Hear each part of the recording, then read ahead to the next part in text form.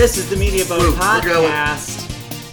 It is July the 19th. Yes. Wednesday, July the 19th, and you are watching live on YouTube. If you're not watching live on YouTube, you are listening on our audio podcast, but we are the Media Boat Podcast. Or you're watching this delayed. My name... In which case, why aren't you watching us live? It's true. You should watch us live. 8 o'clock. Wednesdays, 8 o'clock. Pacific. Get live. That's 8 o'clock Pacific time. Yeah. That's important because who knows where you might be listening to this great show. But yes, Media Boat Podcast, we talk about movies, we talk about television, we talk about video games, and we talk about music. Not necessarily in that order, but in this case, yes, that order is actually correct this week. Oh, that's actually I didn't mess it up. Your name is Mike. My name is Matt. I'm Mike. He's Matt. I'm getting ready here for the news. Yes. And speaking of news, let's jump right into it. Yes, we always open with the box office numbers from the previous weekend. This weekend was a doozy. Yes. So last weekend, hold on, I'm not really liking this lighting in here. You're not really liking this lighting? Let me do something. All right, he's going to mess with the lighting. But yes, so audiences went ape this weekend. They went crazy. Well, also, and they saw that movie that had apes in it. Yes. Spider Ape. War for the Planet of the Apes. That's a mouthful. Was your number one movie this weekend. Yeah, I called it right. I said War would go number one. Beating But the last week champ, Spider-Man Homecoming. Yes. Because Spider-Man took a 60% tumble. 62% tumble. Yeah, quite a drop. That means War for the Planet of the Apes Yes. came in at 56 million, which is right around the 60 where I said it would.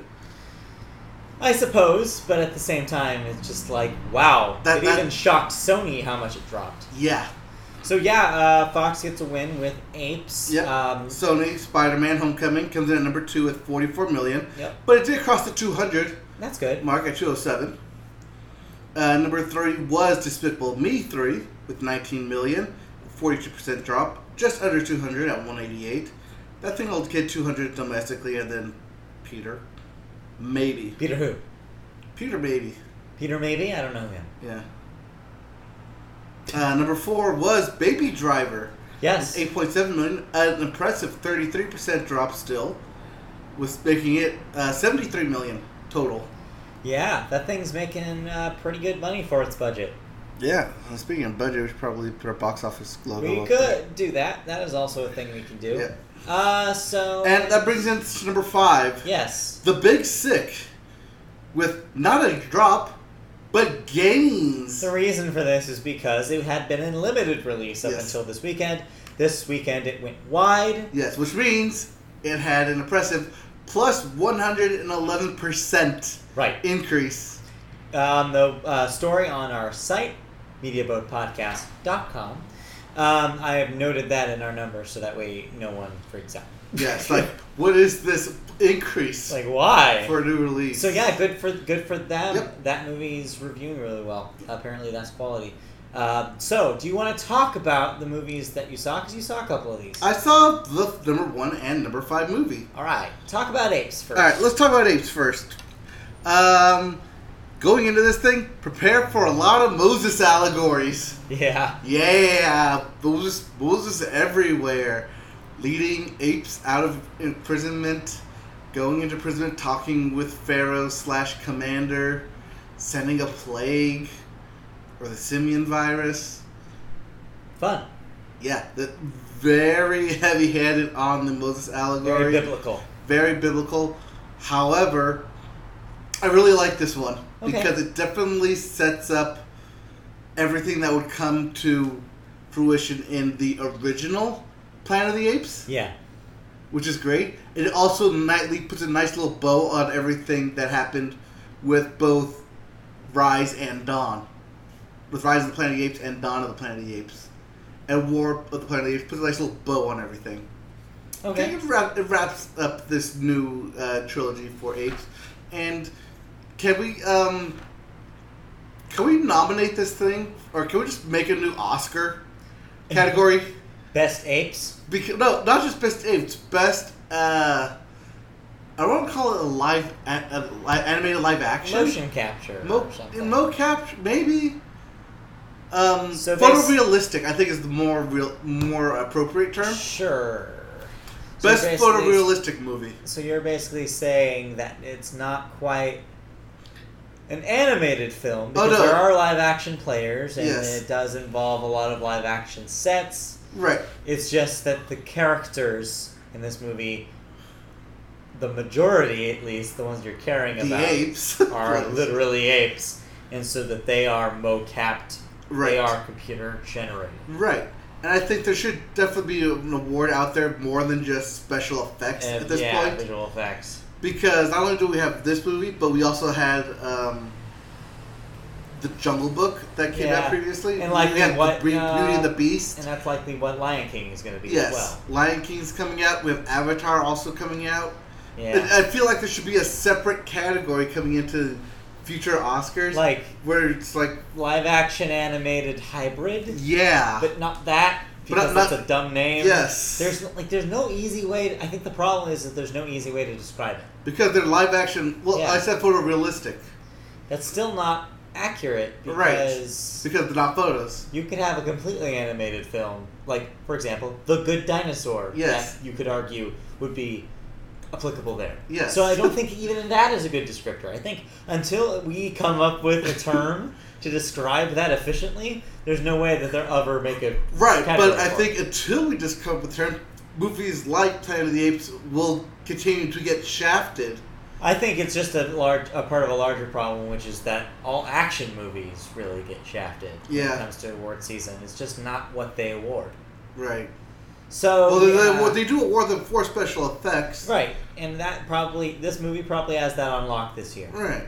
So I mean, they're getting we'll see because there's other awards besides the Academy Awards, right? Because there's also Star Wars coming out, and there's Justice League coming out, and there's a bunch of other stuff coming out that are special effects heavy.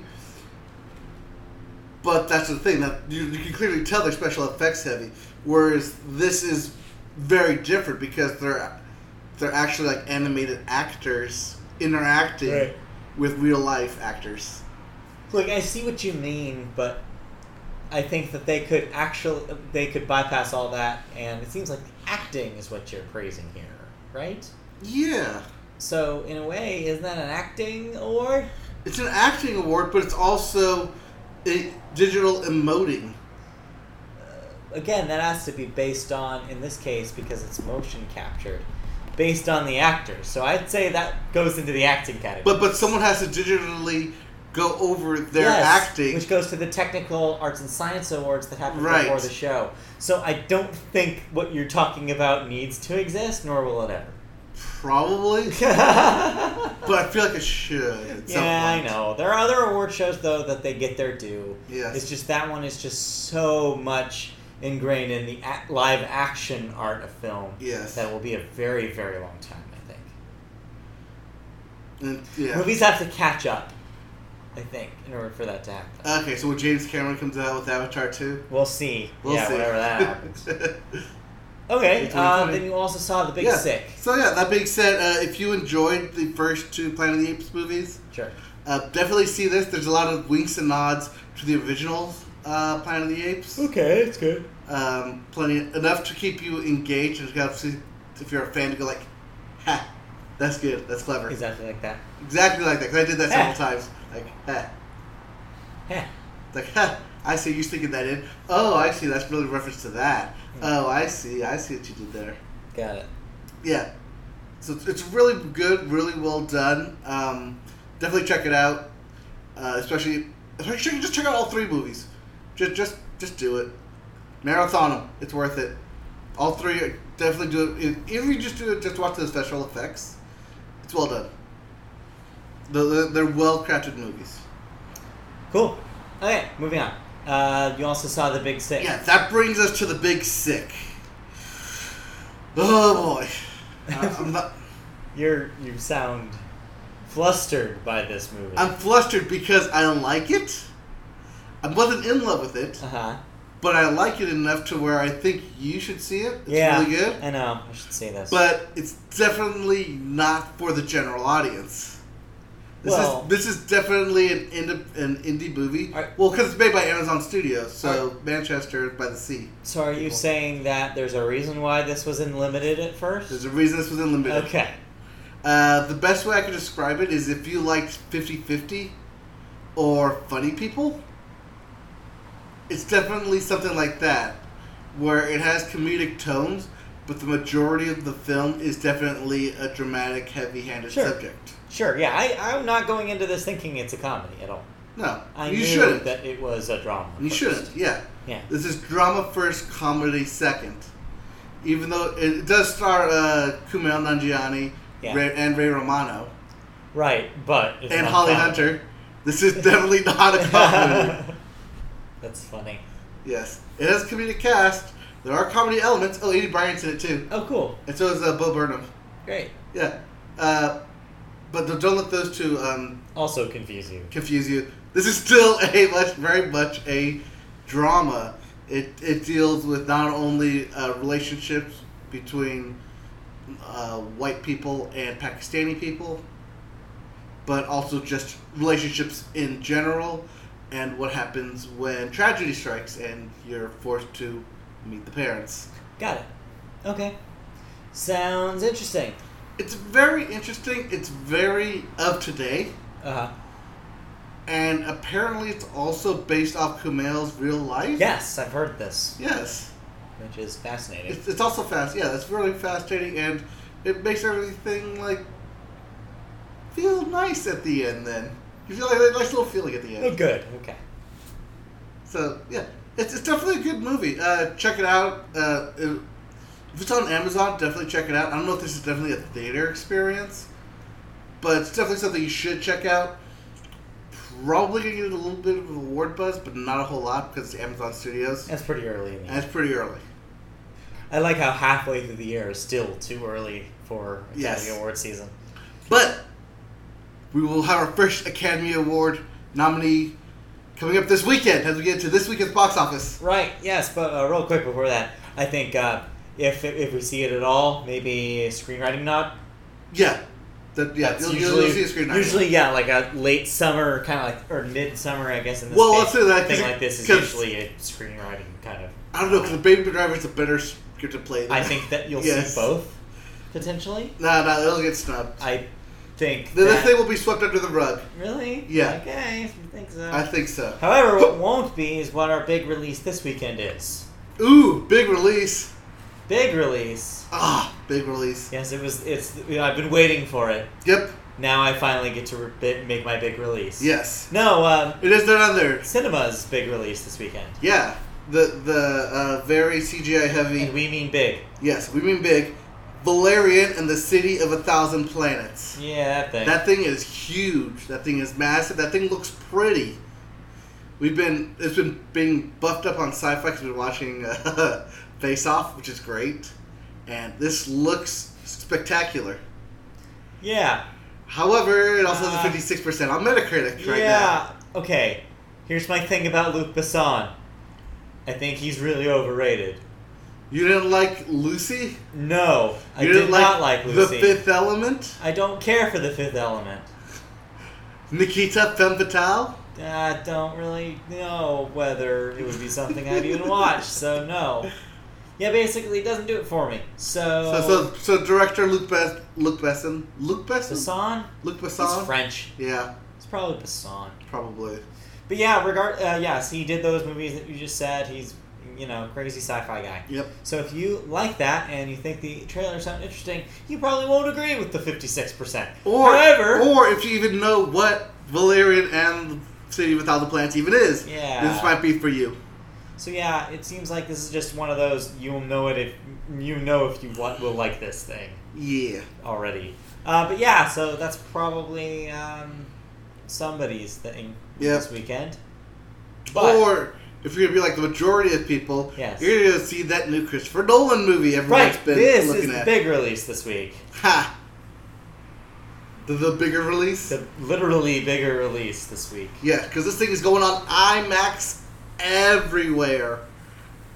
I'm talking 70mm film, yo. Yes, the movie is Dunkirk. Did that.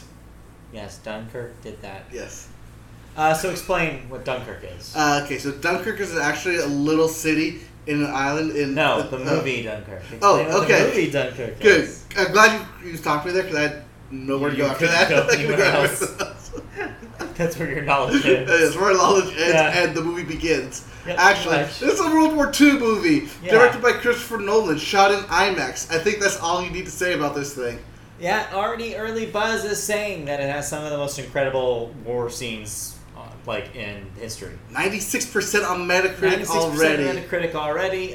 It's going to be, of course, if you don't want to see it in IMAX, it will be in regular release as well. And you shall be ashamed of yourself if you do see it that It's way. made for the larger screen. Yes. So definitely, if you can see IMAX, Just see Christopher IMAX. Nolan is a film purist. He loves Yeah. film. He hates digital. This thing is made. This thing is shot for. This thing is filmed, more film. praised, and like meant for a big IMAX release. So go to IMAX.com, search Dunkirk to see where a 70mm production is playing near you to get the full effect. Yep. Luckily for us, it's right down the street. Oh yeah, we have like 5. Yeah. No. The IMAX, the Right. Spectrum one That one is they're literally the only one in our area. Oh really? They're the only. The Alicia Viejo one isn't one. Wow. Yeah. Shocked. Yes. I'm shocked. So yeah, Yeah, expect otherwise that we to have to be. go to LA. Expect Dunkirk to be your number 1 movie this weekend. Yes. Because I think that it has more of name recognition. Even though they're marketing the crap out of Valerian, I don't think that is nearly as much of a hyped When you can show, product. which is funny because both of these movies are being hyped by their directors. It's true. Yes, weirdly Yes. enough. Not their stars, their Yes. directors. In fact, I can't even name who stars in Dunkirk. Can you? Cillian Murphy Okay. and what's his name? Exactly. Uh, Exactly. what's his name? Although I know Rihanna is in Valerian. Yes. That's all I know about And Shane Valerian's DeHaan. casting. Shane DeHaan's in Valerian too. Well, there But, you go. yeah, but no. What's his name? Bane. Tom Hardy. Tom Hardy is it? Tom Hardy. I only Okay. know that because he's a pilot, so they cover up his face, and you just see the eyes. It's just the Bane eyes looking at you. Yep. Okay, but yes. He's like, so, how'd you know? so that's your fight this weekend. It's gonna be Dunkirk. That's What's- not much of a fight. What's our number? Okay. We were way wrong last week, so we need to fix our number. I want to put prediction it game. at 80 for some reason. Really that high? Because that feels high to me. I want to say 60, but that feels low. 70? Then how about 70? 65? 65? And then over under. Alright, we'll go 65 I'll then. go the under. Really? Yes. Alright, Yeah. okay. 65 over. The summer's weird, remember? It is weird. The summer's been weird. Also, this is the first World War II movie of the summer? Yeah. Of the year? Here's the first World War II movie of the summer in a while. It's true.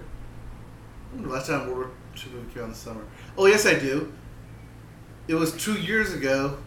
I believe it was the summer, at least. It was Unbroken Right. by Angelina Jolie. Yes. I believe that was a late summer release. That sounds right, because no one saw it. Yeah. Okay, so that's. Is there anything else upcoming on the dock this week, or is those the 2? It's just those 2. Okay, then in that case, And then we have 2 movies the following week, and then that's the end of July. cool. We should Yeah, get to halfway through July already. We should get to movie news then, because we spent 15 minutes on box office. Yep. So, real quick, this is all going to be about D23. D23, for those who don't know, is the annual Disney Expo that Disney runs themselves, Yep. held here, local, at the Anaheim Convention Center. So what were among the movie-related announcements at D23? Well, first off, you can check out all of our announcements over at our website, MediaboatPodcast.com. True, we have a movie recap waiting for you where Mike breaks down every news bit about films, features from the D23 Expo. Or if you don't want to read, you can just listen to my voice right now as we go That's right also true. as we get right into Pixar. All right. All right, so first off, Pixar had a brief teaser trailer where it's basically 2 planes going up against each other in a fighter jet scene. Look for a new movie by Disney Studios. Not really Pixar, but I only bring it up because John Lasseter real quick.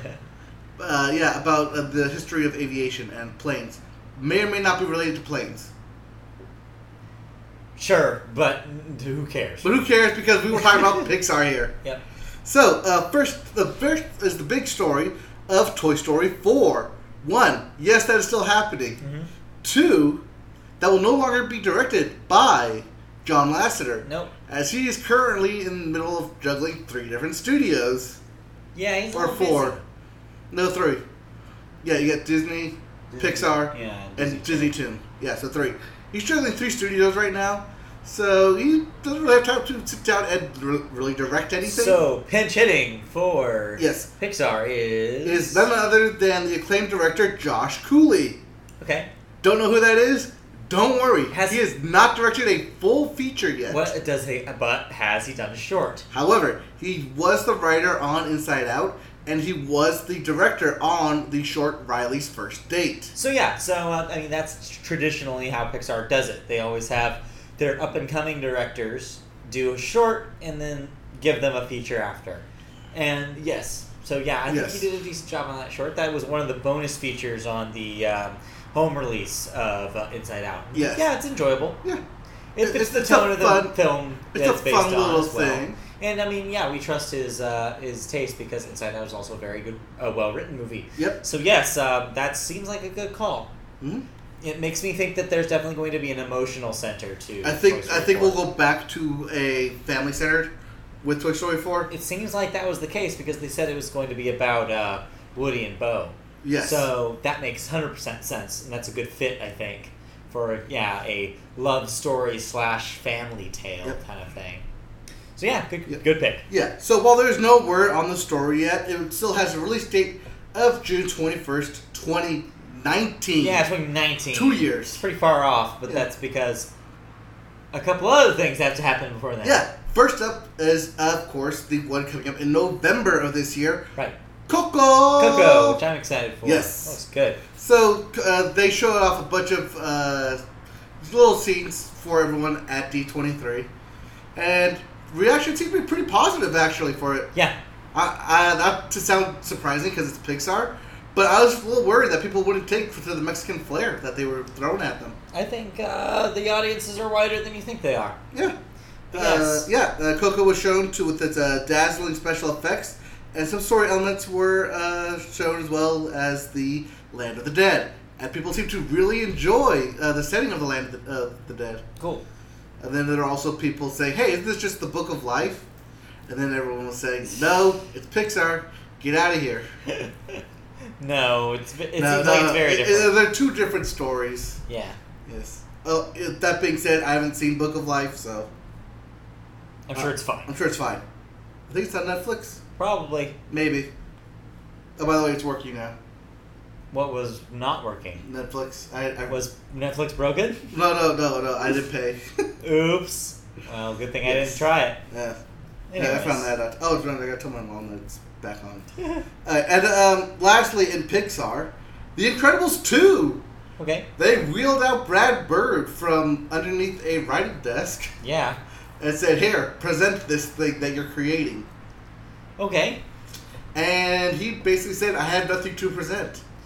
But it exists. But and it still exists. and they're still working. He's on still it. working on it. However, he did also he did do the one thing that was basically a tech demo Okay. where he said, "Here's what we did before.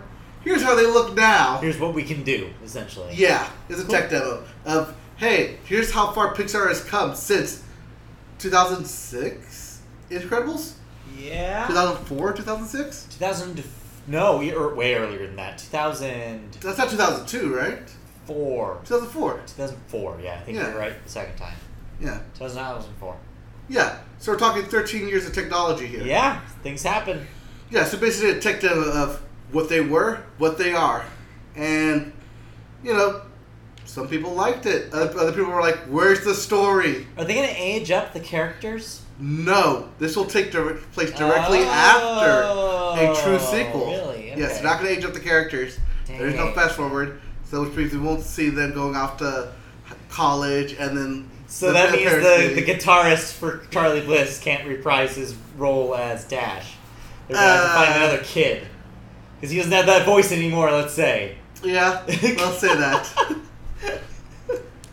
One of my favorite little bits of things I found out. We just recently found that out. That the guy who voiced Dash back in the day is now a guitarist in a band that I like. Yep. Turns out. Yeah, apparently I read somewhere, and then I lost the source of it, but this was that Incredibles 2 is going to focus more on Helen Parr, the mom, instead of the dad this time. Sure.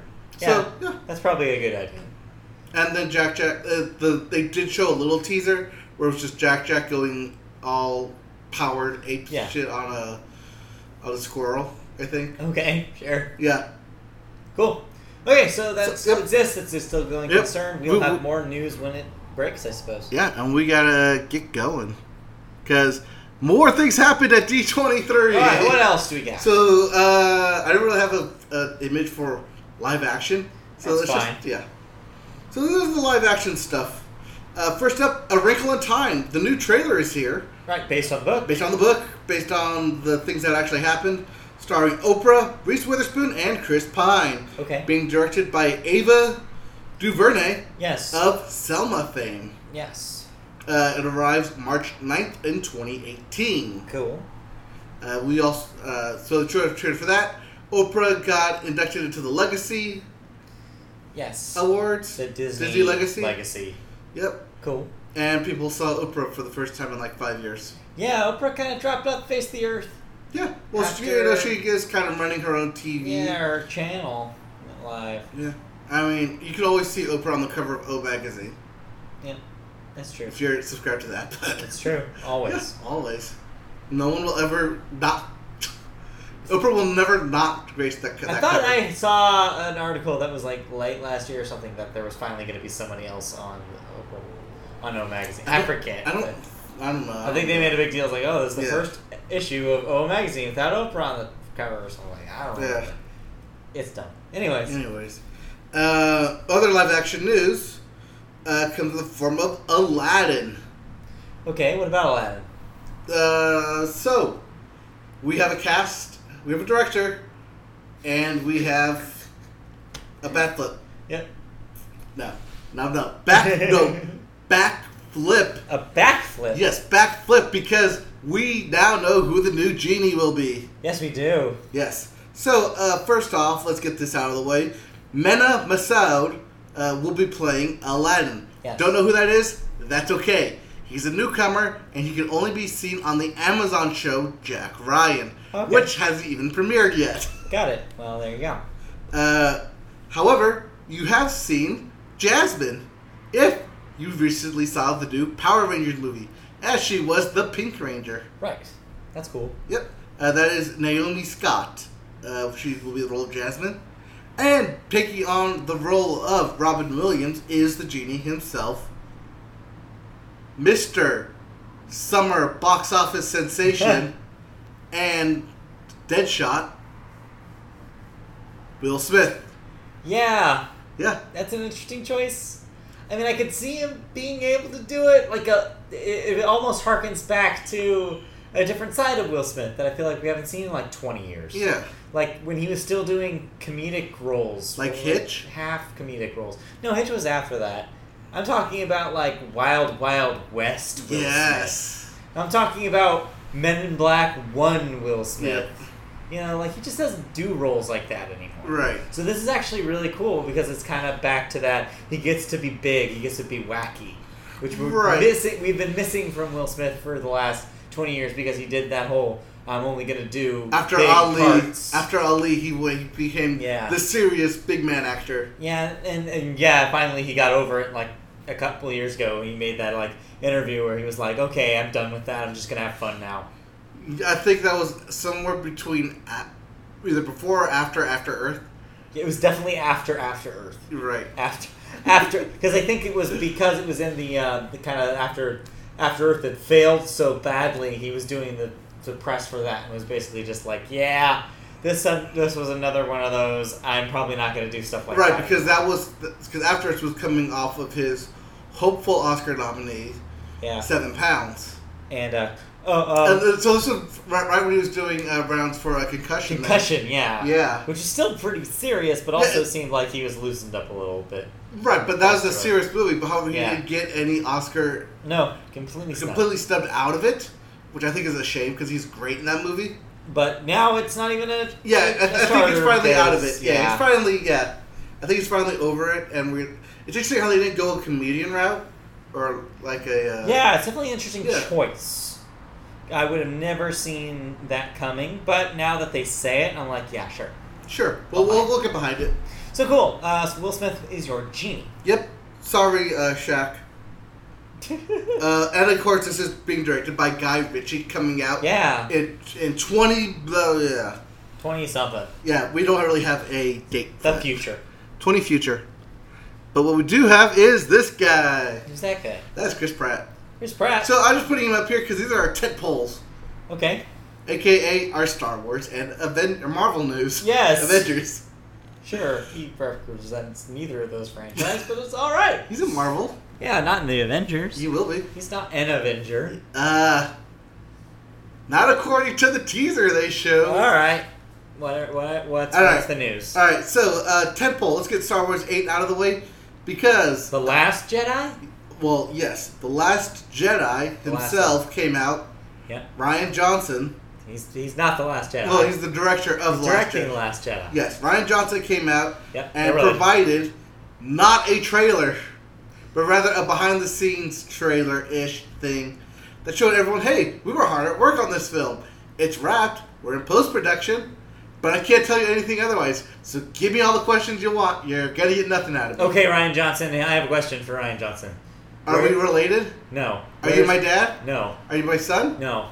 Am I a time traveler? No. Oh. Where's Looper 2? Oh. That's my question for Ryan Johnson. You I want want- Looper too? I want Looper 2 still starring Joseph Gordon-Levitt and Bruce Willis. I want it. Make it happen. Anyways, Looper's a good movie. Yes. But yeah, I'm looking forward to The Last Jedi. I think Ryan Johnson's a good director. Yep. I think it has good buzz. I'm interested in where they take it after Episode 7. I like the characters in that Yep. now trilogy. So yeah. Yeah. Apparently, during this behind the scenes, which is available on YouTube, you can go and watch this. Yep. Basically, they introduced the cast. It's just the cast saying, "Just what I thought could get better, it gets better." Cool. And this story is amazing. I never saw it coming.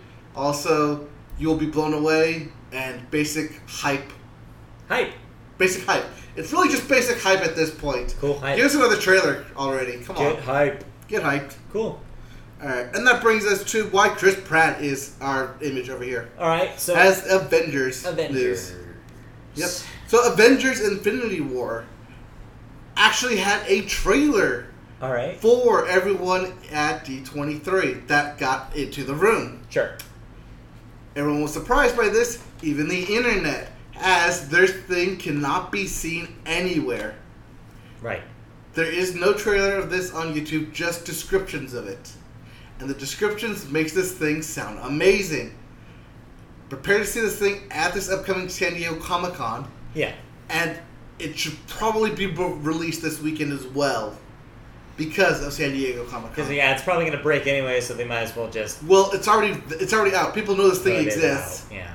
People know the trailer exists. Oh. There's enough of a breakdown across multiple websites to where you can piece together what's happening. Yeah. Because it starts off with Thor meeting the Guardians of the Galaxy. Like, literally running into them in space. Wow, I just realized how lucky we are. We got the tickets for Sunday night and the LA show and not the San Diego show. Because I didn't realize it was Comic-Con this weekend. Yeah. That would have been a poor choice. Parking-wise, I made the right call. Anyways. But yes. Yes. San Diego Comic-Con will probably be where you'll see this. Yep, well, that brings us to our last bit of news. Okay. Yep. What is it? Oh, our last bit of news is, of course, Best of My Glove. Oh, yeah, so it's Infinity War. There's an actual trailer out there now, not just this behind-the-scenes stuff that we've been seeing.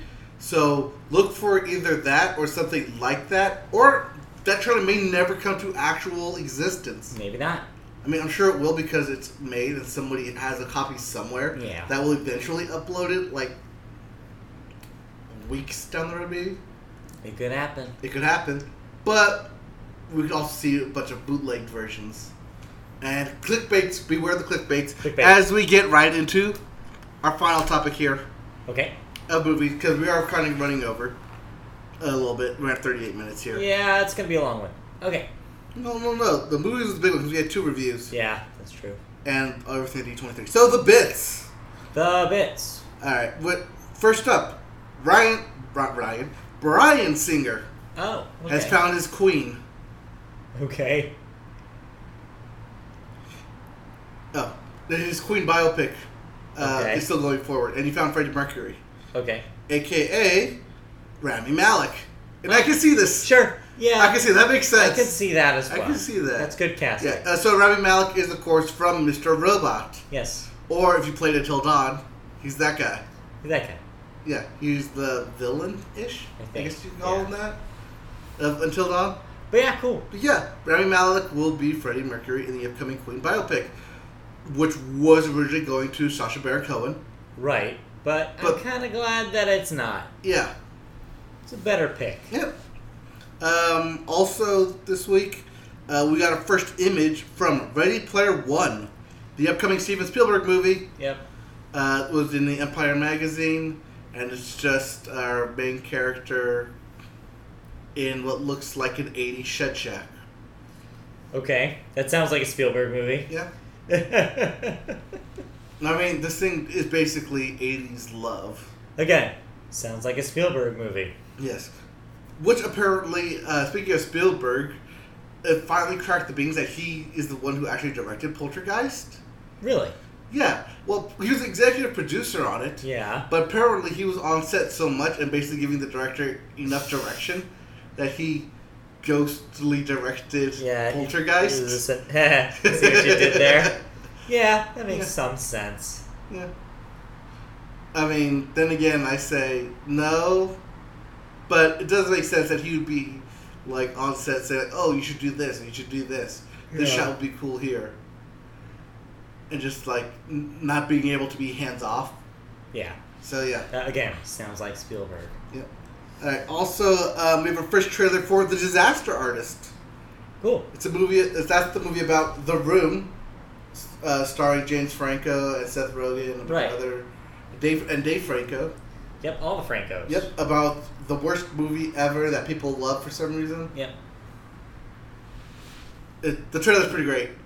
It's 65. It's just a single sequence of James Franco doing 65 takes to get one scene right. Cool. It just looks like a great comedy. I'm excited for it. And then lastly, of course, as we mentioned, this weekend is San Diego Comic-Con. So get ready for a lot of trailers to drop this weekend. We will have all of that for covering you next week. Yes. Or you can come visit our website, MediaBookPodcast.com. I will try and get everything uploaded there per trailer as it releases, so you can have just one site to come and watch instead of clicking all over YouTube for it. Look forward to the next few weeks because there will probably be more action on the site as I will have a lot of free time. Moving on to television. Oh, we're not going to delve into that? No, we're not. Moving on to television. Okay, let's move on to television then.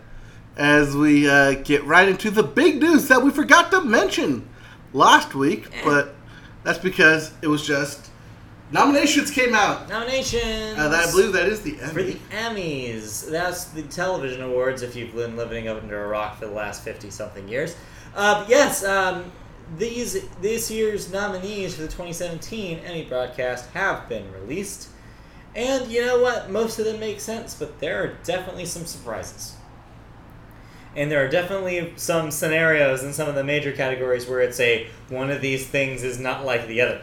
Yeah. Well, from what I've gathered on the internet is, can we please get rid of House of Cards as a nomination? Yeah, because, that's kind of what I'm talking about. Yeah. That's kind of what I'm talking about. It seems like general consensus over the last couple seasons of House of Cards has not been positive. So to see them straight up in the typically the HBO slot that would be Game of Thrones if it wasn't a Game of Thrones lacking nomination segment. of the year. It was not, yes, in case you're wondering, as with half the internet, why Game of Thrones was not nominated is because it is not eligible. It was not aired during the time allotted for the nominees to be eligible. So, right, which is why it's not represented. last year Yes. it won all the swept. awards. It swept, won all the awards. This year, no Game of Thrones. HBO is still nominated, not for Right, because not for it, but it's still on there for something. right, because if HBO had aired Game of Thrones in March like they normally do, yes, you would have seen it there this year. However, because they had to wait until literally this week to do it, then it's not actually eligible until next year's show. So, in the meantime, what do we have for our nominees? Starting with our drama category. Wow, the Emmy site is terrible. Don't go on their site. Go on Variety. That's what I did. Yeah. I can name a couple off the top of my head here. I know that, of course, House of Cards, as we mentioned, is nominated for Netflix. This Is Us, nominated for drama series. Mm-hmm. The sole network show on the entire list. Really? Is the only thing on that list, the drama nominees, Yep. Okay. that is not Netflix, HBO, Yep. Drama. We have Better Call Saul, AMC, The Crown, Netflix, The Handmaid's Tale, Hulu, House of Cards, Netflix, Stranger Things, Netflix, This Is Us, yes, NBC, and Westworld. HBO. Now, between all of those, one of these things is not like the other. It's definitely House of Cards. Yeah. But, that being said, interesting to see Hulu on here. I believe this will be Hulu's first nomination in the drama category. Yes, this is also Hulu's leading show, as it has 13 nominations. Yes, so what do you think is the big winner here? Do you think it's... I think it's The Crown. The Crown, really? I think so. I don't know. It seems like the buzz is behind Westworld. Buzz is and was behind Westworld. I don't know if it continues. That's my pick, I think the surprise in here for me is definitely Stranger Things. I don't think Stranger Things is a strong enough show. I think the That's fans why. love it. Yes. I think the fans That's love the it, fan but I pick. think probably if you're going to run the numbers, I think this race might actually be between Westworld and Handmaid's Tale. Maybe. I think that if you're talking about prestige, those are the two. Yeah. If you're talking about people, I think it's Stranger Things by a landslide. Right. The ones that don't belong is House of Cards, and I think Better Call Saul. This Is Us is the Academy throwing one to the networks. Yeah. Even though it probably is the one that deserves it. What, This Is Us? Yeah, compared to a lot Apparently of the people other... cried during that People show. love that thing. Yeah. And it's probably the most talked about network drama from last season. Yep. Like, can you name another network drama that Oh, was I talked can. about- that was talked about No. as much as This Is Us? That's not... Yeah, I No. can't. Like, there's others that probably you could argue that were better, Yeah. but I don't know. All right. That brings Comedy's us a tough to category. comedy. Yeah, comedy also interesting this year. Yes, we have Atlanta, Yep. Blackish, Yep. Master of None, Yeah. Modern Family, Silicon Valley, Unbreakable Kimmy Schmidt, and, of course, Veep. Okay. Do we see another win for Veep here? I am crossing is my Master of None fingers finally for Master of gets- None. Because watching that season was just screaming Emmys the whole Yes. time. It's just It so opened well up with directed. a great episode. So well directed. Thanksgiving Yes. was great, which, by the way, Thanksgiving did get the writing nod. Right, as we guessed As it we would. guessed it would. Right after we Because we're saw good it. at this. Right after we saw it, I was like, all right, there's your Emmy consideration. We're good at this. But anyways, yes. I think that Master of None, I think it deserves it. The one that doesn't belong here, in my opinion, is Kimmy Schmidt. Yeah. I love it, but it's just the quality level I don't think is up to the standard of those other shows. I think there's a chance that Veep repeats, but I think it would be sad. I want Master of None or Atlanta here. Well, yes, but however, We'll see. we'll see. We'll definitely see. Yeah. Let's see. In Silicon Valley, I don't know. I think that would have made sense 2 years ago, but not anymore. Yeah, Silicon, as I mentioned, Yeah. Silicon Valley has definitely gone down in quality and jokes. So yeah, But we'll see. not the pick. Other major categories, Acting. Drama actress, we have Viola Davis. For How to Get Away with Murder. Yep. Claire Foy for The Crown. Elizabeth Moss, Handmaid's Tale. Kerry Russell, The Americans. Evan Rachel Wood, Westworld. And Robin Wright for House of Cards. I love how Prestige TV is getting to the point where this almost sounds like we're reading an Academy Awards nomination list as opposed to television. Yep. Oh, we almost hit the 1 million. Yeah, almost did. Ooh. Almost did. But yeah, it's getting to the point where these might as well be interchangeable. Yeah. Viola Davis is going to show up on both. Yep. For example, Robin Wright should show up on both. Evan Rachel Wood, probably. Kerry Russell at this Yep. point. Who knows? But yeah, it's an interesting list. I don't know. I have no idea. Well, these are all repeat people as well. As Elizabeth Moss, even though this is for The Handmaid's Tale, she was also there for her roles on Mad Men. Right, exactly. So we'll see. Yeah. That's a weird one. As for drama actor, we have Sterling K. Brown for This Is Us. Yep. Anthony Hopkins for Westworld. Bob Odenkirk, Better Call Saul. Matthew Rhys, The Americans. Liev Schreiber, Rave Donovan. Kevin Spacey gets one for House of Cards. And Milo Ventimiglia for This Is Us. That's 2 for This Is Us in Yes. that category. Yeah, another kind of toss-up. I don't know. Sterling K. Brown is kind of the safe bet. He's the safe bet. I think he's the favorite. Yeah, but Bob Odenkirk, I don't know. Yeah. People say that frickin' Better Call Saul is getting better and better every season. So And Liev Schreiber has been nominated every season for Ray Donovan.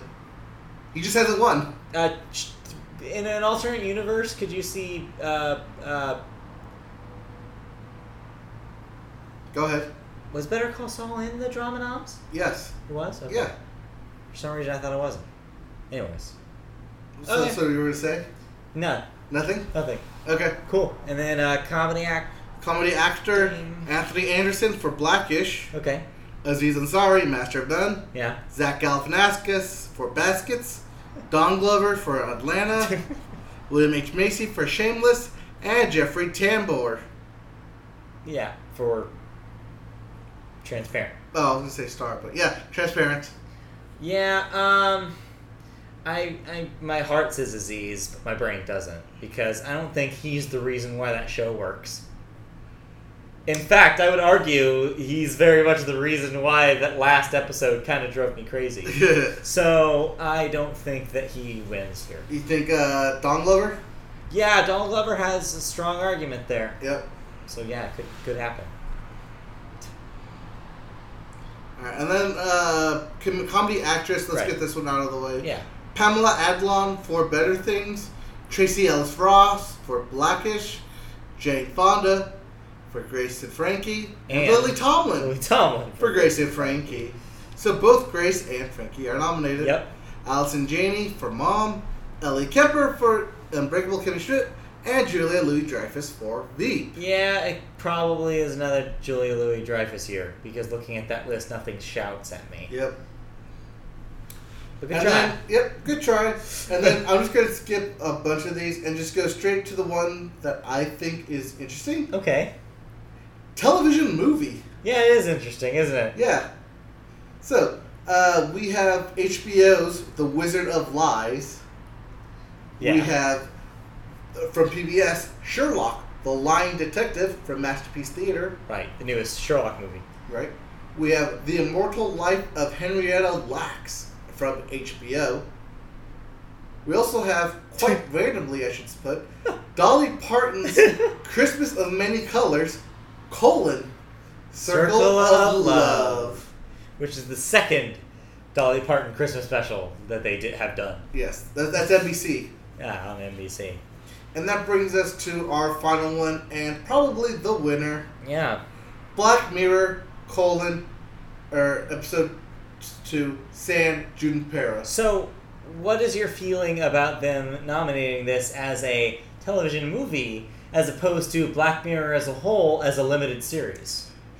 That's confusing. Well, that's actually why I brought this up. Yeah. Because they're nominating it as an independent episode rather than a limited series. That is a weird way. So it's almost sounds like it may be a submission thing. Yes. That maybe Netflix could have submitted the entirety of Black Mirror as a limited series, but chose not to because maybe they wanted to own that category or something. I don't know. Maybe. It had to be a political choice because if I were them, I would have just done whole thing, limited series. Right, because people love that thing. Yeah, but I don't know. That's a weird one. Right, and then also there is I can see them. I see why they did this episode in particular, because there's very strong feelings for it.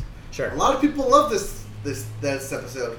And you? I'm on the opposite camp. You did not. So I'm over here in my one-man band camp hating the episode. One-man band camp. Only because of the ending. I thought the concept was great. I thought it was executed perfectly until the last 10 minutes. Yeah, it's a weird one. Yeah. I don't know. But yeah, interesting that Black Mirror only gets the one episode instead of everything. Yeah, I mean, there's a lot more nominations. We could go through all of them, but then our entire show would be taken up. So yeah, you can take a look at them. They're on the website. I should probably also have done a story on the site, site for it. We'll get that up. I just didn't. Yeah, well, we'll get that up for you. Let's see if there's anything else in here. But yeah, we'll definitely have probably a prediction post right before the actual Emmys occur. So look forward to that. Right. Oh, and that's the other thing. Guest actor in a comedy series. Yeah. Could go to Tom Hanks for hosting Tom Hanks as David S. Pumpkins. It could. Which is weird. Also, Lin-Manuel Miranda for Saturday Night Live and Dave Chappelle for Saturday Night Live. Then you have Matthew Rhys for Girls, Riz Ahmed for Girls, and somehow Hugh Laurie for Veep in guest actor for comedy series. Yeah, speaking of Saturday Night Live, this is actually kind of an interesting news story. It's tied for the most nominations this year at the Emmys. Yes. Which is crazy for a thing that you wouldn't think that would be eligible for that much, but apparently it is. Yeah. Apparently, people have liked that thing well enough to where Season's not only big. was this season the biggest it's been in the 20 years, which is surprising to hear because there's some great seasons that people have missed out. It really has been. Yeah, you've been going through it. Yeah, I mean, but that being said, I think as the story goes, they succeed in political years, and this was not any different. This was definitely the most political year that they've had since the last major election.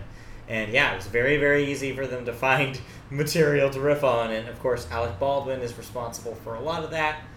So yeah, I think it's good for them that they're getting honored. I mean, you have both Kate McKinnon and Leslie Jones getting represented this year as well. So yeah, good stuff. Oh, I'm just looking at the commercials that they nominated. Yeah. A bunch of ad kits and stuff. A lot of stuff. Yeah, lots of nominations. You can all check that out, but we're going to move on. Please do. Television news. Aha, yes, the big television story this year. Yes. This week. This week. The one that had the internet up in flames and everyone screaming, Community already did it. Well, yeah, but still. But yes. In case you are not of the BBC, of the British Bride, or even not even a Whovian. No. But if you are, you would know. Yes, they announced the upcoming 13th Doctor for Doctor Who. And surprise. Doctor Who? Yes. That's the name, Doctor Who. Surprise. It's a lady. Is it though? Yeah. Is it? She's a lady. Whoa, whoa, whoa. She's a lady. Anyways, yes. Jodie Whittaker will be the upcoming 13th Doctor. She was recently in the BBC show Broadchurch, which, funny enough, Doctor Who just stole their showrunner. Yeah. So, seeing as showrunners already worked with Jodie Whittaker, they could actually hit the ground running and be very in sync. So this is cool. Yes. This is it's big news because it's the first time that Doctor Who has been led by a female. They've always had a female companion, but never has the Doctor been a lady. So, as you mentioned, the internet has been reacting to this. It seems like there are more like 3 camps. Yes. And here are the camps. There is the diehard, what are you doing with Doctor Who superfan camp that is freaking out because they believe, for whatever reason, that the character should be male. that is one very vocal camp that is freaking out right now. Then there's the second camp, which is the girl power camp, is what I'll call it, which is awesome. They're very like excited that they're finally having a woman lead the show, and that it's a change for the better, and that it's a sign of good things to come, etc., etc. Then there's the third camp, which is kind of the backlash to the backlash, I guess you could say, which is, well, this is great, but we can't say that this is the best possible solution. Why couldn't this Doctor Who also be a person of color? And a woman. So there are very, very prominent camps. So kind of where I'm at is like in between 2 and 3. Where it's like, yes, I am the first person to say that's great that they finally have a woman in that role. I think that's important. I think that there's a lot of people in that fan community that are women that have been waiting for this to happen since they were probably very young. There's probably a lot of people who are very excited for this to be kind of a change to the vibe of the series, because kind of one of the things that this most recent Doctor kind of avoided was, for a while, at least with the modern interpretation of Doctor Who, there was always a subplot about the companion kind of having a crush on the dude. Right. And it kind of got old. I mean, yes, that's good for fan service, but you get to a certain point where you're just like, can they at least get one that isn't in love with the Doctor? And that's why they finally did that in the last season. That being said, yeah, which they opened that season up with a really great line is, they did. If I look this way, should that change how you feel about me? Right. And yeah, throughout the season, they definitely have this recurring theme of that the companion was very not interested because she likes girls, turns out. But yeah, so it was pretty cool. So could that be why the Doctor's now a girl? I don't know, maybe. But yeah, so it doesn't seem like they're bringing her back. They pretty much, in the finale of last season, they wrote her off. So that companion's not coming back. So this new companion will premiere during the Christmas episode. Yes. So 5 months now, we'll have a new Doctor. But anyways, to wrap up what I was going to say. Yeah. But at the same time, yes, of course, it would have been an even stronger statement if they had gone even further with it. But baby steps is what I'll say. Baby steps, we're getting there. But yeah, I get both sides of that argument, I guess. Well, see, I'm in my little fourth camp over here. Okay. Saying, wait, the Doctor's an alien. The Doctor has clearly stated that they are genderless, that this is just the form they take. So gender doesn't really account for whatever the Doctor is? Sure. The Time Lord? Sure. Because that's what they are. They're a Time Lord. There is no gender for them. Sure. They are essentially gender neutral, but the form they take has always been that of an Earth man. You're not wrong, but again, what matters most here is the people that are looking up to this character. And kind of, I think it matters because there are young girls who finally have a Doctor to idolize. How do you think this will affect fan fiction? I think it'll be very interesting, that's for sure. I think the guys, for some straight men, will have some fun this time, as opposed to the traditional audience of women writing Doctor Who fanfics.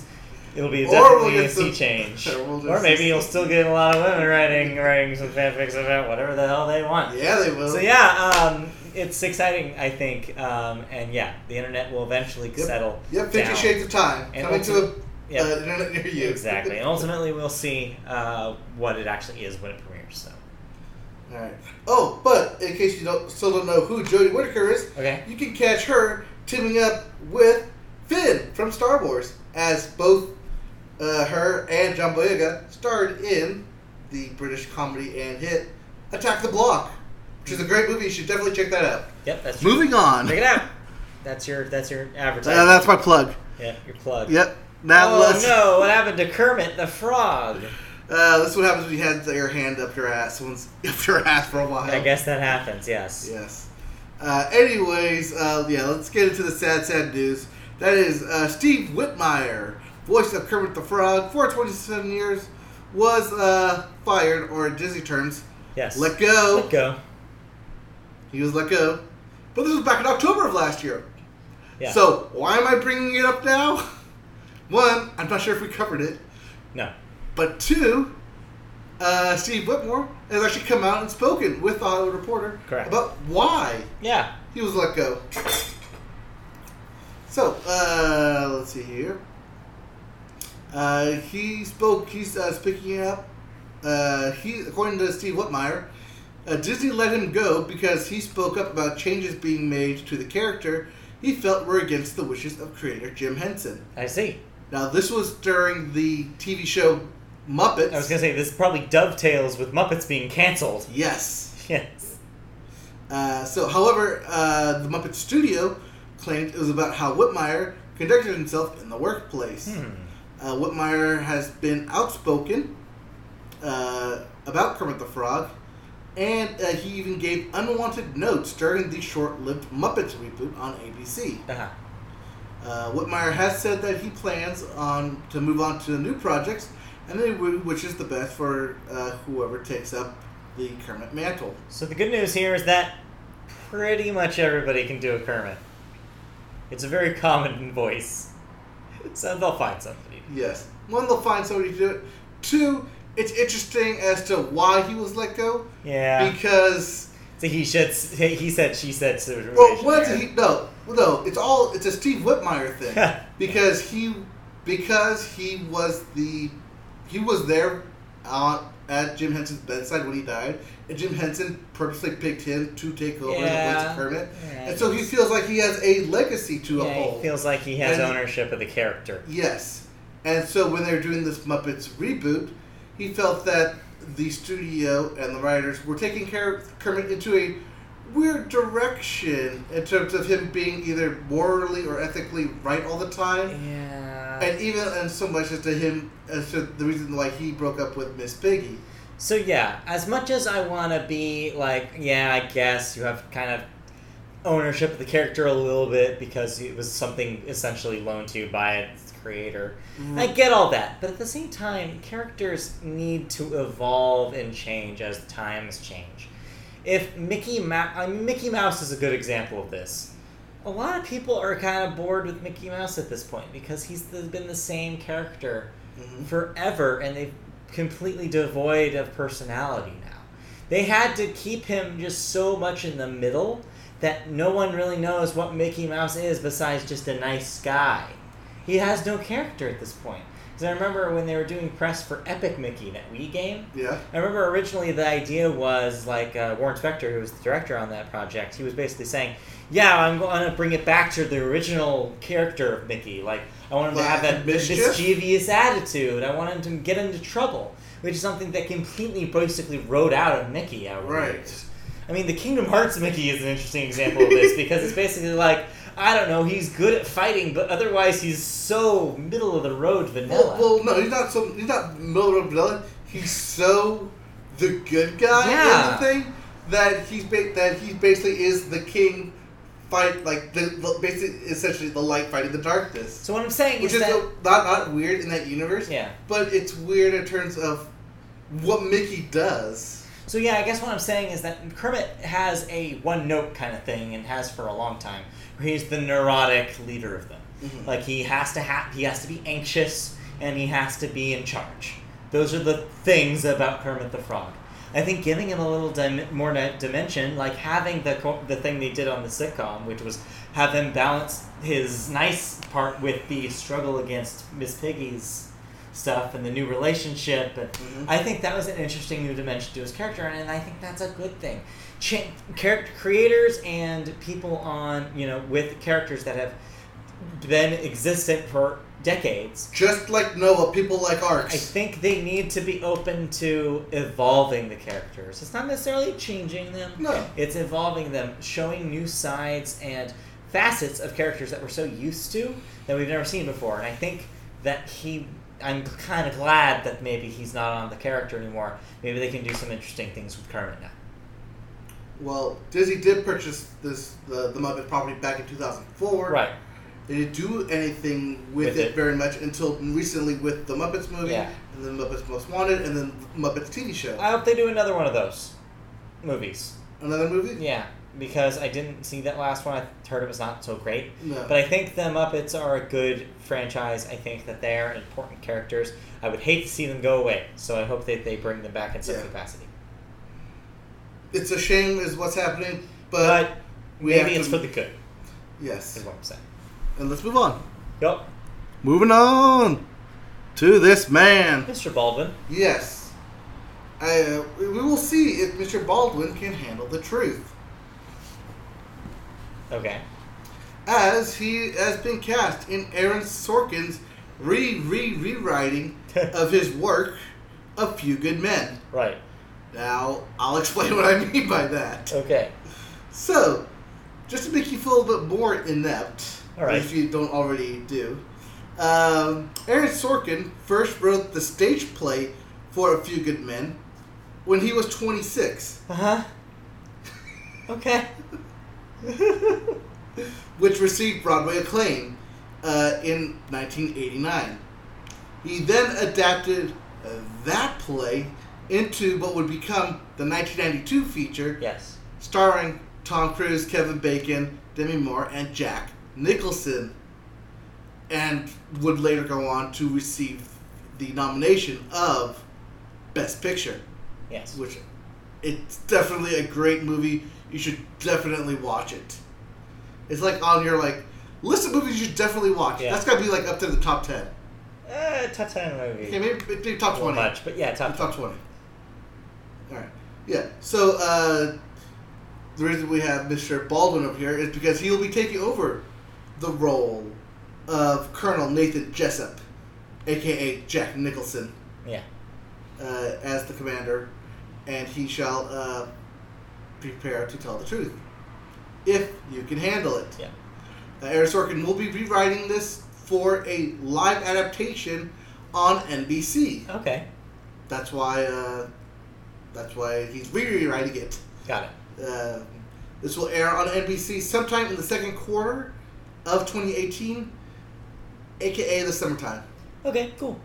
That'll be a neat little thing. Yep, Alec Baldwin is currently the only member cast. So Matt, cast this play.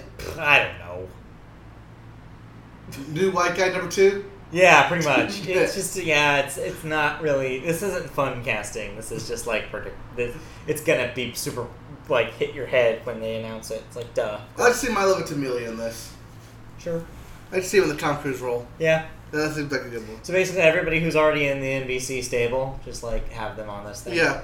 Don't bring up Sterling K. Brown. He's already a lawyer. Sure, yeah. He knows how to do lawyer Sterling things. K. Brown, just as all characters. Yep. So, yeah, look forward to an adaptation of A Few Good Men. Just a few of them. Yep, just a few. And then that brings us to The Thrones of Games. All right, so Game of Thrones premiered on Sunday, this past Sunday. What'd you think? Ooh, it started off so good. Okay. And then it kind of petered out to a typical Game of Thrones. Yeah. And then it got to the end where it was just no dialogue and just very dramatic. Yeah. So this is the setup. This is the penultimate season. This is going Yes. to set up the ending, essentially. Yes. We'll know where it's going, probably, So- by the end of this run. So I'm not going to talk about what I thought of the episode because Game of Thrones should be taken as a whole. Okay. So I'll give my whole thoughts on it at the end The whole throne. of the season. Got it. The season, not the series, the season. Yes. Which will end on August 27th. But what I will talk about are the numbers this thing is bringing in. Okay. So this past Sunday, for the live tune-in, grabbed 10 million viewers. 10 million.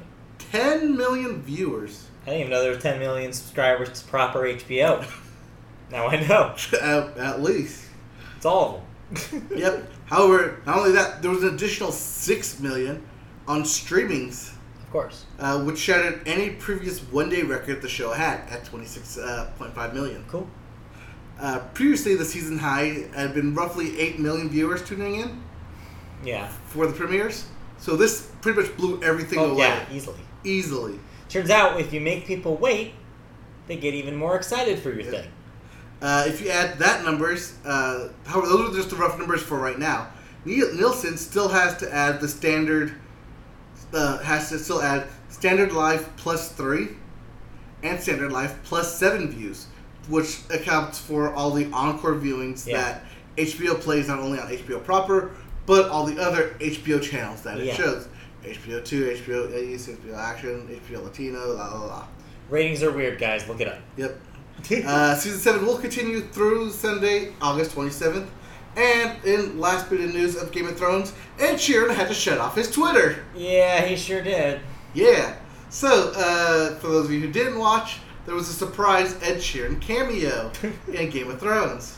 And people kind of went, wait, what? Why? Yeah, why is a good question. I don't know why. I think the cameo itself didn't quite belong. No. I wouldn't But say. at the same time, it did establish only one thing, and that was, I'm just an army grunt. I have no quarrel with any of you guys at the top. I'm just doing my job. That's basically the grunt of his scene. That's boring. It is boring. But so is Ed Sheeran, so it fits. So it fits. But people were having a fit, apparently. Well, people are weird. Yeah. People like Max Moroff. More off. Yeah. Anyways. Anyways, let's move on. That's our TV news. In non-Ed Sheeran news, cancellation and renewals. Yep. Jamie Foxx still has a job. Jamie Foxx has a job. Yep. Is it beat Shazam? Yep. Second season. Does he continue to beat Shazam? To a pulp. Okay. Second. Beat. I want a double feature of beat Shazam and beat Bobby Flay. It's like everybody just getting beat. Just drop the Dr. J drops a new beat. Or I want to see Bobby Flay try to beat Shazam. Probably say beat Shazam. Yeah, Bobby Flay beats Shazam. That'd be fun. Anyways, Hey, Shazam beats Shazam Bobby Flay. There you go. Ha! Yeah, that's because the second season on Fox. We also have At Midnight. Sadly, Yes. will be getting canceled. Yep. 4 seasons, which is funny because about season and a half ago, it changed from premiering at Right. midnight to No. 11:30 You're right. and ending at midnight. Yeah. But yeah, 600 episodes that thing had will end on August 4th. So this will be a very melancholy Comic-Con for Chris Hardwick. Well, he still has The Wall. Yeah, he still has a bunch of other stuff. Yeah. And he still has The Nerdist. Nerdist Empire that he runs, yeah. Yep. So Chris Hardwick is not out of a job, but all the guest comedians that he had on, Yeah. including Paul Tompkins, who was also a co-creator of the show. Yeah, he'll find stuff. Oh yeah, he's witty. He's gonna find stuff. He's got a good Twitter. I like him. Anyways, Yeah. Anyways, we also have Homecoming. not Spider-Man Homecoming. No, but Homecoming. This is on Amazon and is already geared up for 2 seasons. It's a new series from Mr. Robot creator Sam Esmail, Okay. starring Julia Roberts, Oh. based on the Gimlet Media podcast. What's We could that? be a TV show. What is the Gimlet Media podcast? I don't know. It didn't Besides say. sounding kind of like us. I don't know. It didn't say. Okay. That doesn't help. Yeah. Well, hey, we could be an Amazon TV show. No, we really can't. Well, maybe not us, but we'll get Julia Louis-Dreyfus to star as you. Sure. Wait, what? I mean Julia Roberts. I was gonna say, wait, what? Julia Louis-Dreyfus, why would she be me? Why wouldn't she be you? That's actually a better question. Yeah. Never mind. Anyways, We also have. she's got Seinfeld money. She got that Seinfeld. Remember? You're great 30 Rock The joke. bit from the live 30 Rock episode. Yes. Like, why do you look so much prettier in your dream version of you? My dream Because my dream version has Seinfeld money. Anyways. 30 Rock, great. Put that Yeah. on your watch list. Yeah. Ancient reference now. I know it But is. yeah. 10-year reference, man. Actually, no, that episode was probably 7 years. Yeah, no, not that old. Alright. Anyways, the last news show is called Confederate from Yeah. HBO. It's a new drama from Game of Thrones showrunner David Benioff and D.B. Weiss, where they reimagined the Confederate States as if they did not rejoin the U.S. after the Civil War. Yeah, okay. I'm gonna briefly talk about this. I don't want to go too far. Go ahead. I think we maybe need to put a moratorium on the revised history shows for a little bit. The alternate timelines? I mean, yeah, I think Man in the High Castle, sure, did his thing. Now it's done his thing.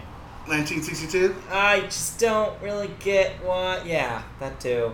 Like, I don't know. It's like, this seems like just one too many.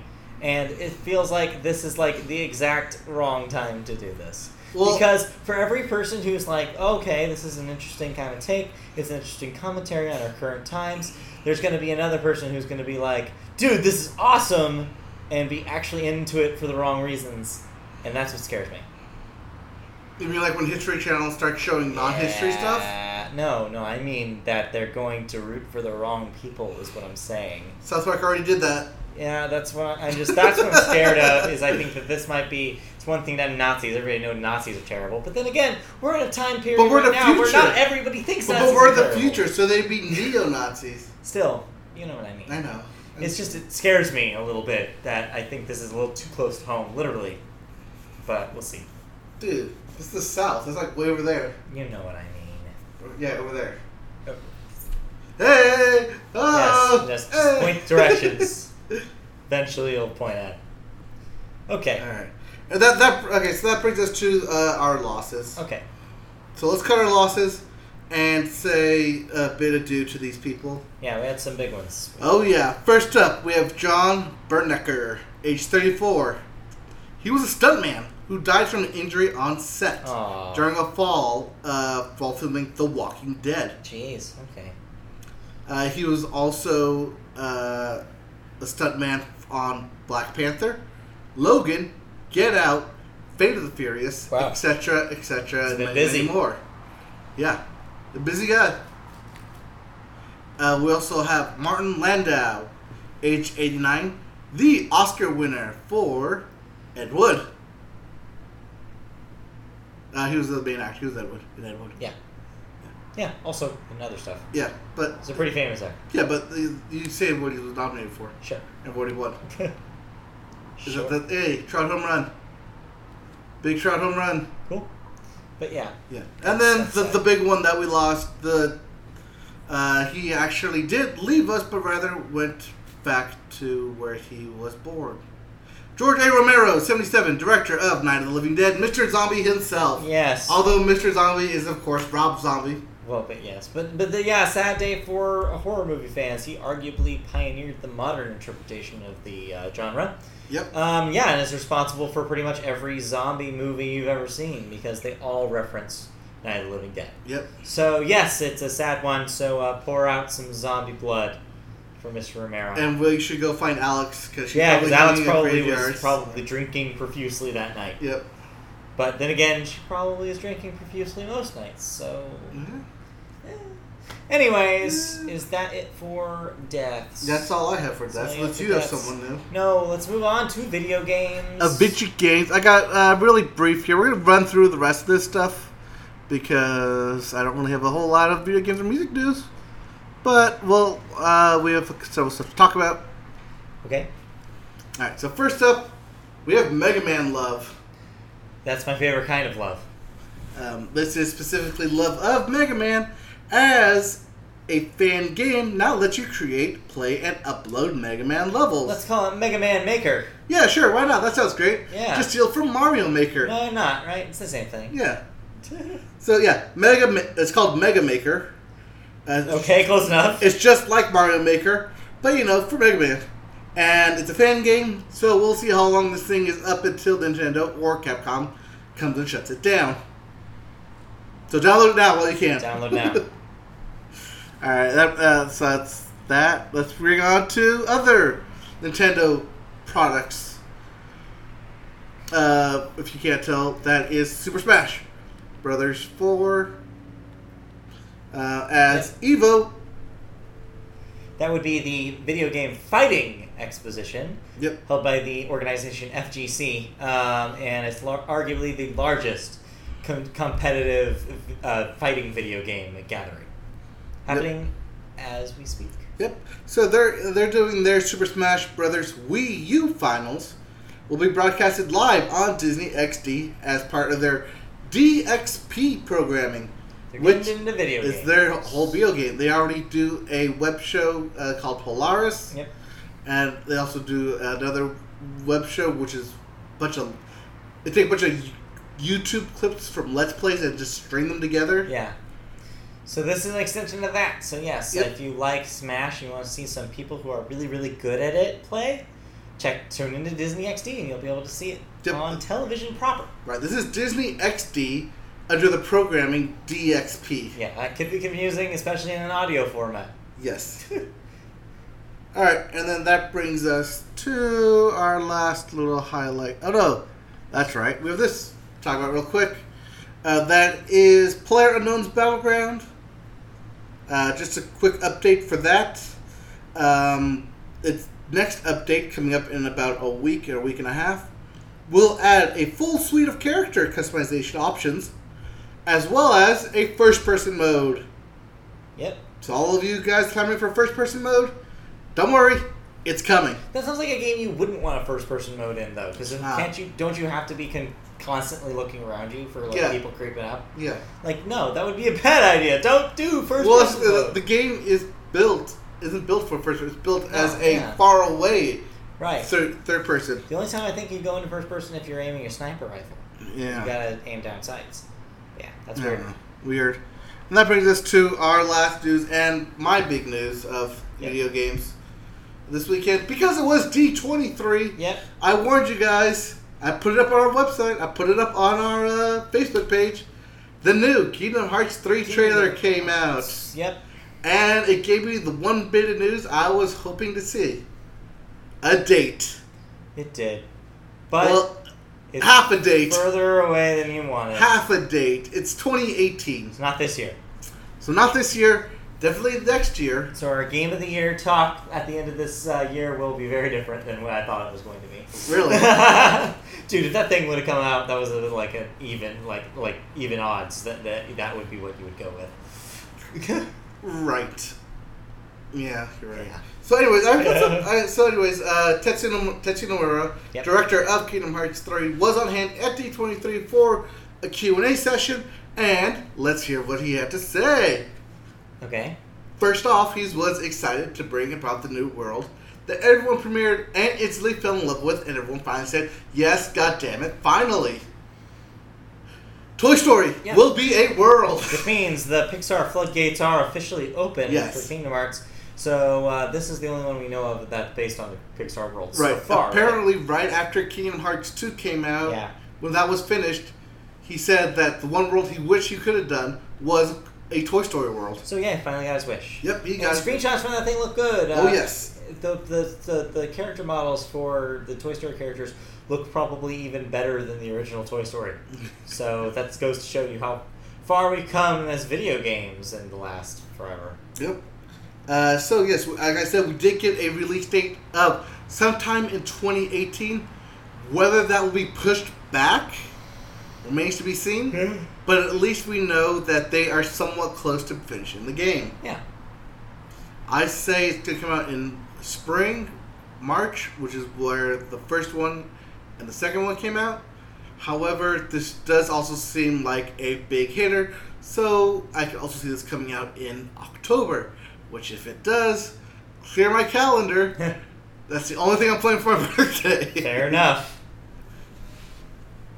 Alright, so in terms of actual news, the story of Toy Story will actually take place in Toy Story Universe after the events of Toy Story 2. Right. So it's in between 2 and 3. Yes, and will follow its canon timeline rather than taking place in a parallel storyline.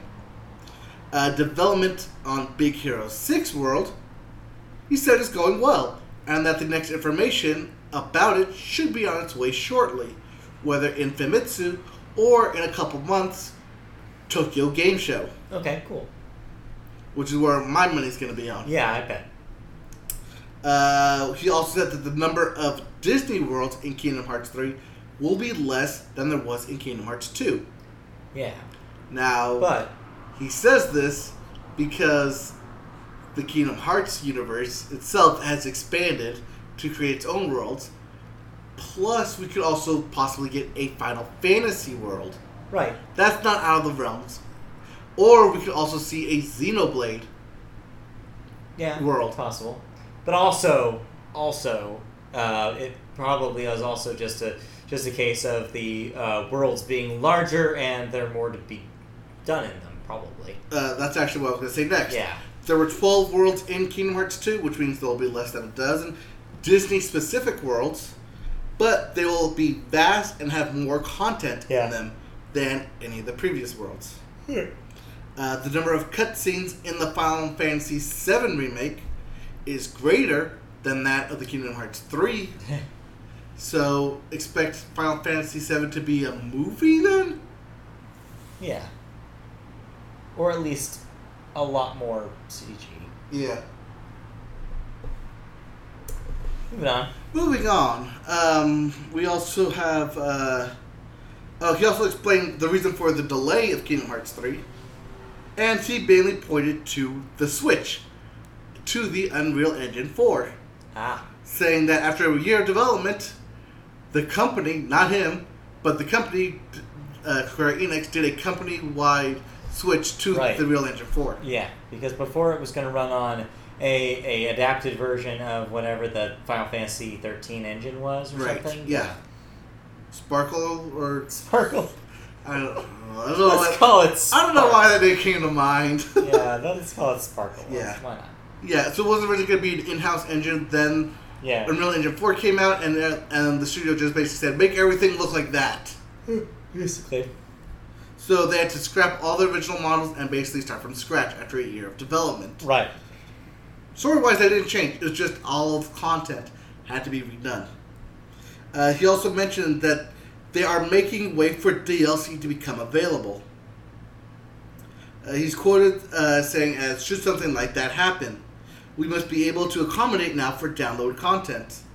We're not confirming nor denying either way, but I have informed my team that they should make preparations for it. Okay. Meaning, should a Disney property come out and be super popular, say Star Wars or Avengers, you could see a separate story of the new world popping up in the form of DLC. That would be smart. That would be a way to keep that game going. Yeah. Whether they'll do season... Right now he says... Right now there is no DLC for it. Yeah. They're not planning on DLC for it. That doesn't mean there won't be any DLC. It also probably depends on how well that thing sells. Yeah. Because if it doesn't do that well, then we're probably not looking at it. Right. If we're looking at something like Final Fantasy 15, where it does well, but then immediately drops off. Yeah. But there's a pretty good reason for this to probably do better than any previous Kingdom Hearts, because of the next thing that you were probably going to say, which is this is confirmed to be both released on PlayStation and Xbox One. Yeah.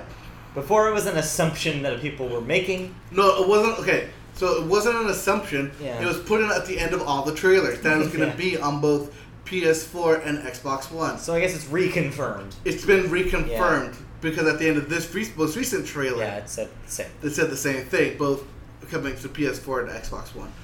That being said, look out for, when this thing comes out, for Xbox to get a full saga release of every single game so people can play them and get caught up on the story. That'd be smart.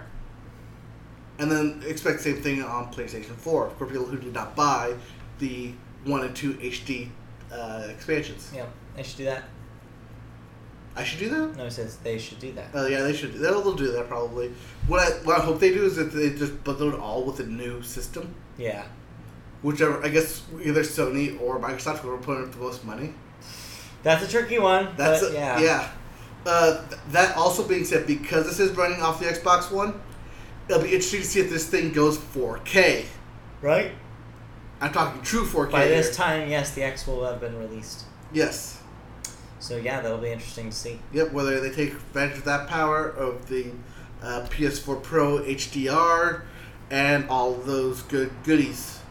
Those good goodies. Because should this thing come out in true native 4K, we may be upgrading our TV. Maybe. We'll see. Or we probably will.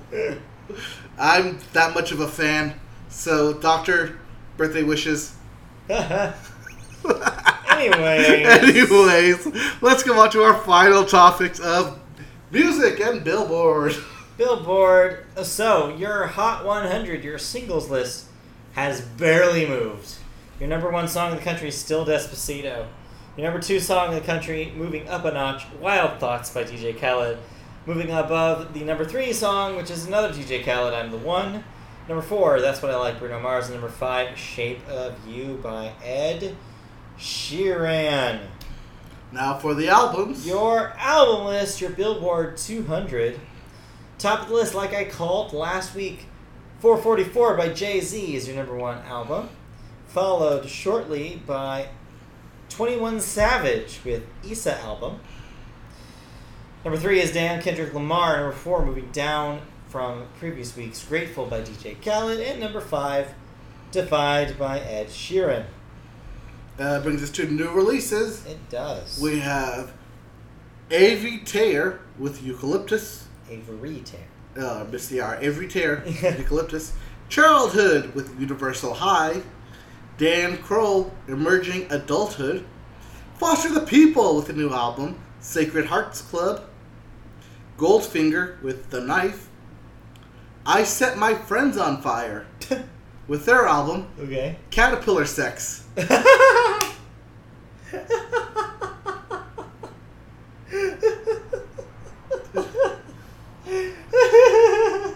Okay. Little Timmy, what album do you want? Caterpillar Sex by I Set My Friends on Fire. God, okay. We have In This Moment with their album, Ritual.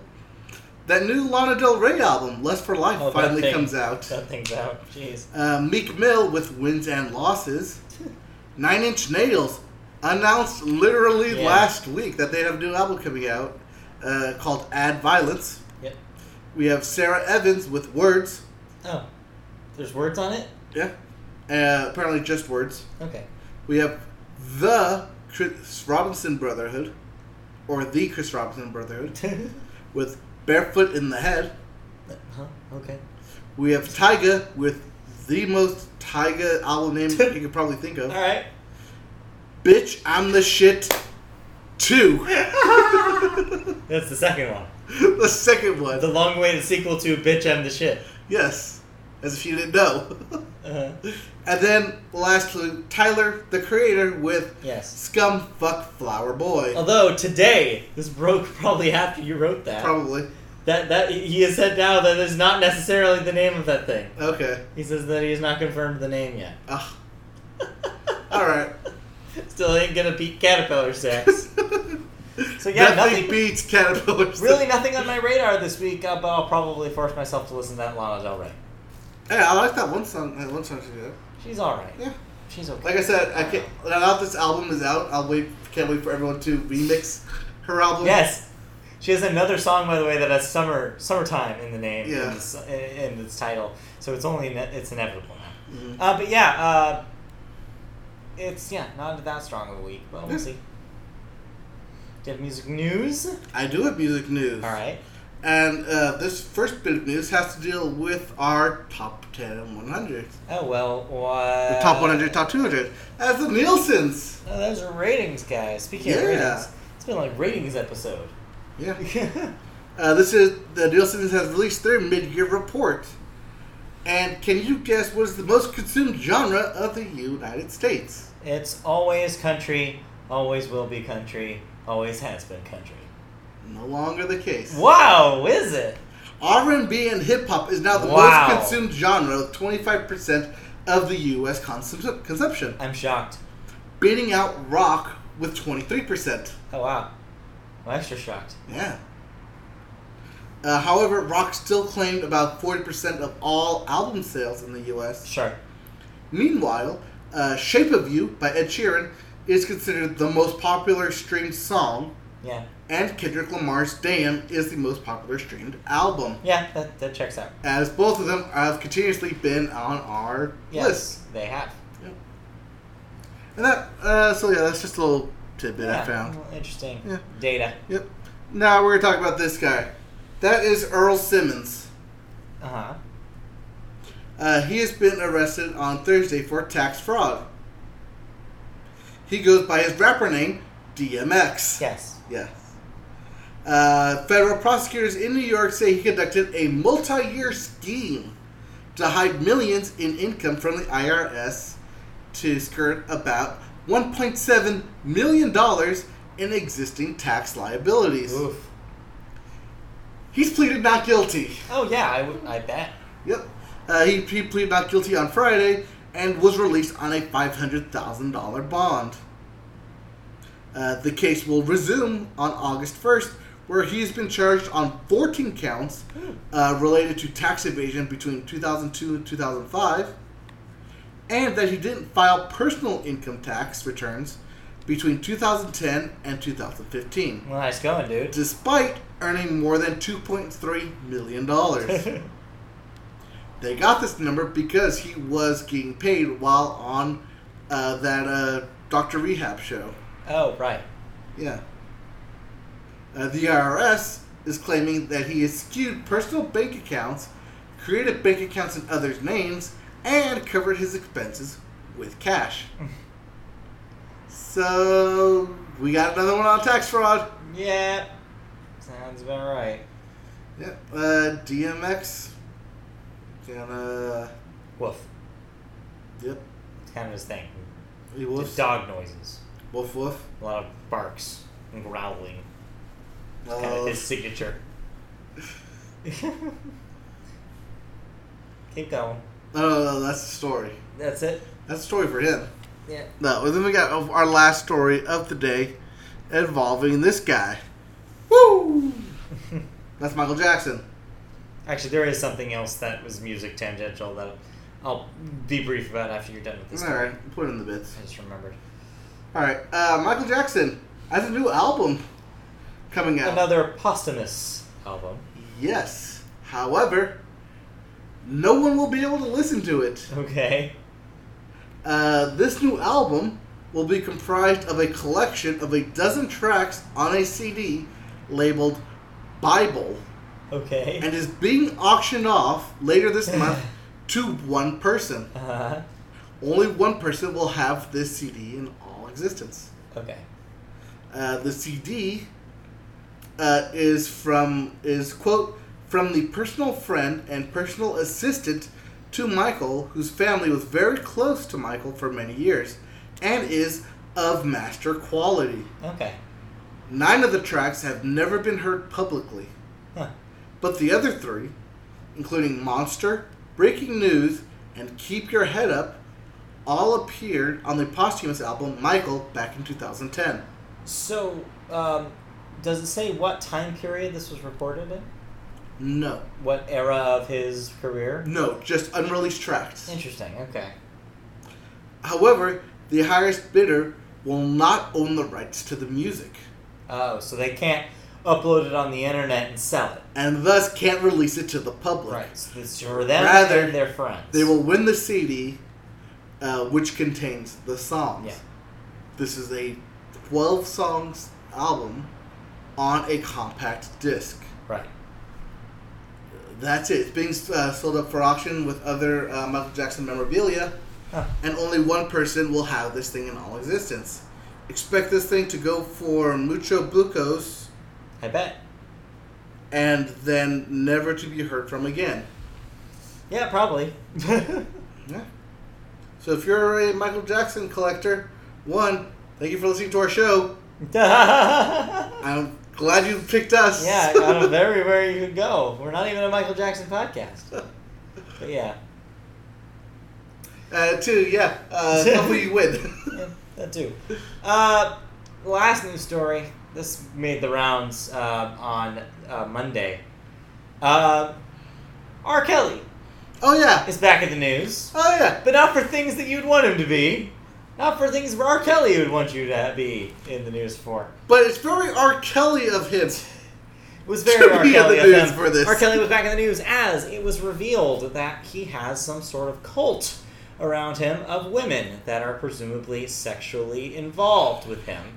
The only reason why this was brought up is because, I guess, people close with the women found out that they are being kept from access to their friends and family. AKA, basically, when you join the R. Kelly sex cult, you're not released from the R. Kelly sex cult. Sounds like a terrible band name, by the does. way. R. Kelly sex cult? R. Kelly sex Give cult. it 15 years. But yeah, it doesn't look good for R. Kelly. Of course, R. Kelly was very quick to deny the accusations and say that everything that was going on, it was purely 100% consensual. There is a conversation here that needs to be had, I think, with about the consent of a relationship like this. I was speaking to a couple people two different times with some knowledge about this information, about this kind of scenario. It seems like there are ways where this can be consensual, and there are ways that this kind of sexual approach can work for both sides. However, it sounds like R. Kelly is not that person. So, as it sounds, it seems like what he's doing is definitely not the best way to treat it, is not good for the women involved, and is definitely against the law. So hopefully he cleans up his act and the women are allowed access to the things that they desire, whether it be family, basic needs, etc. Because ultimately, yes, the concern here is for the women. No one gives a crap about R. Kelly. However, my unfortunate joke in the car before I knew the graveness of the actual situation. My joke in the car was, man, this is going to be a weird next segment of Trapped in the Closet. That's still going on.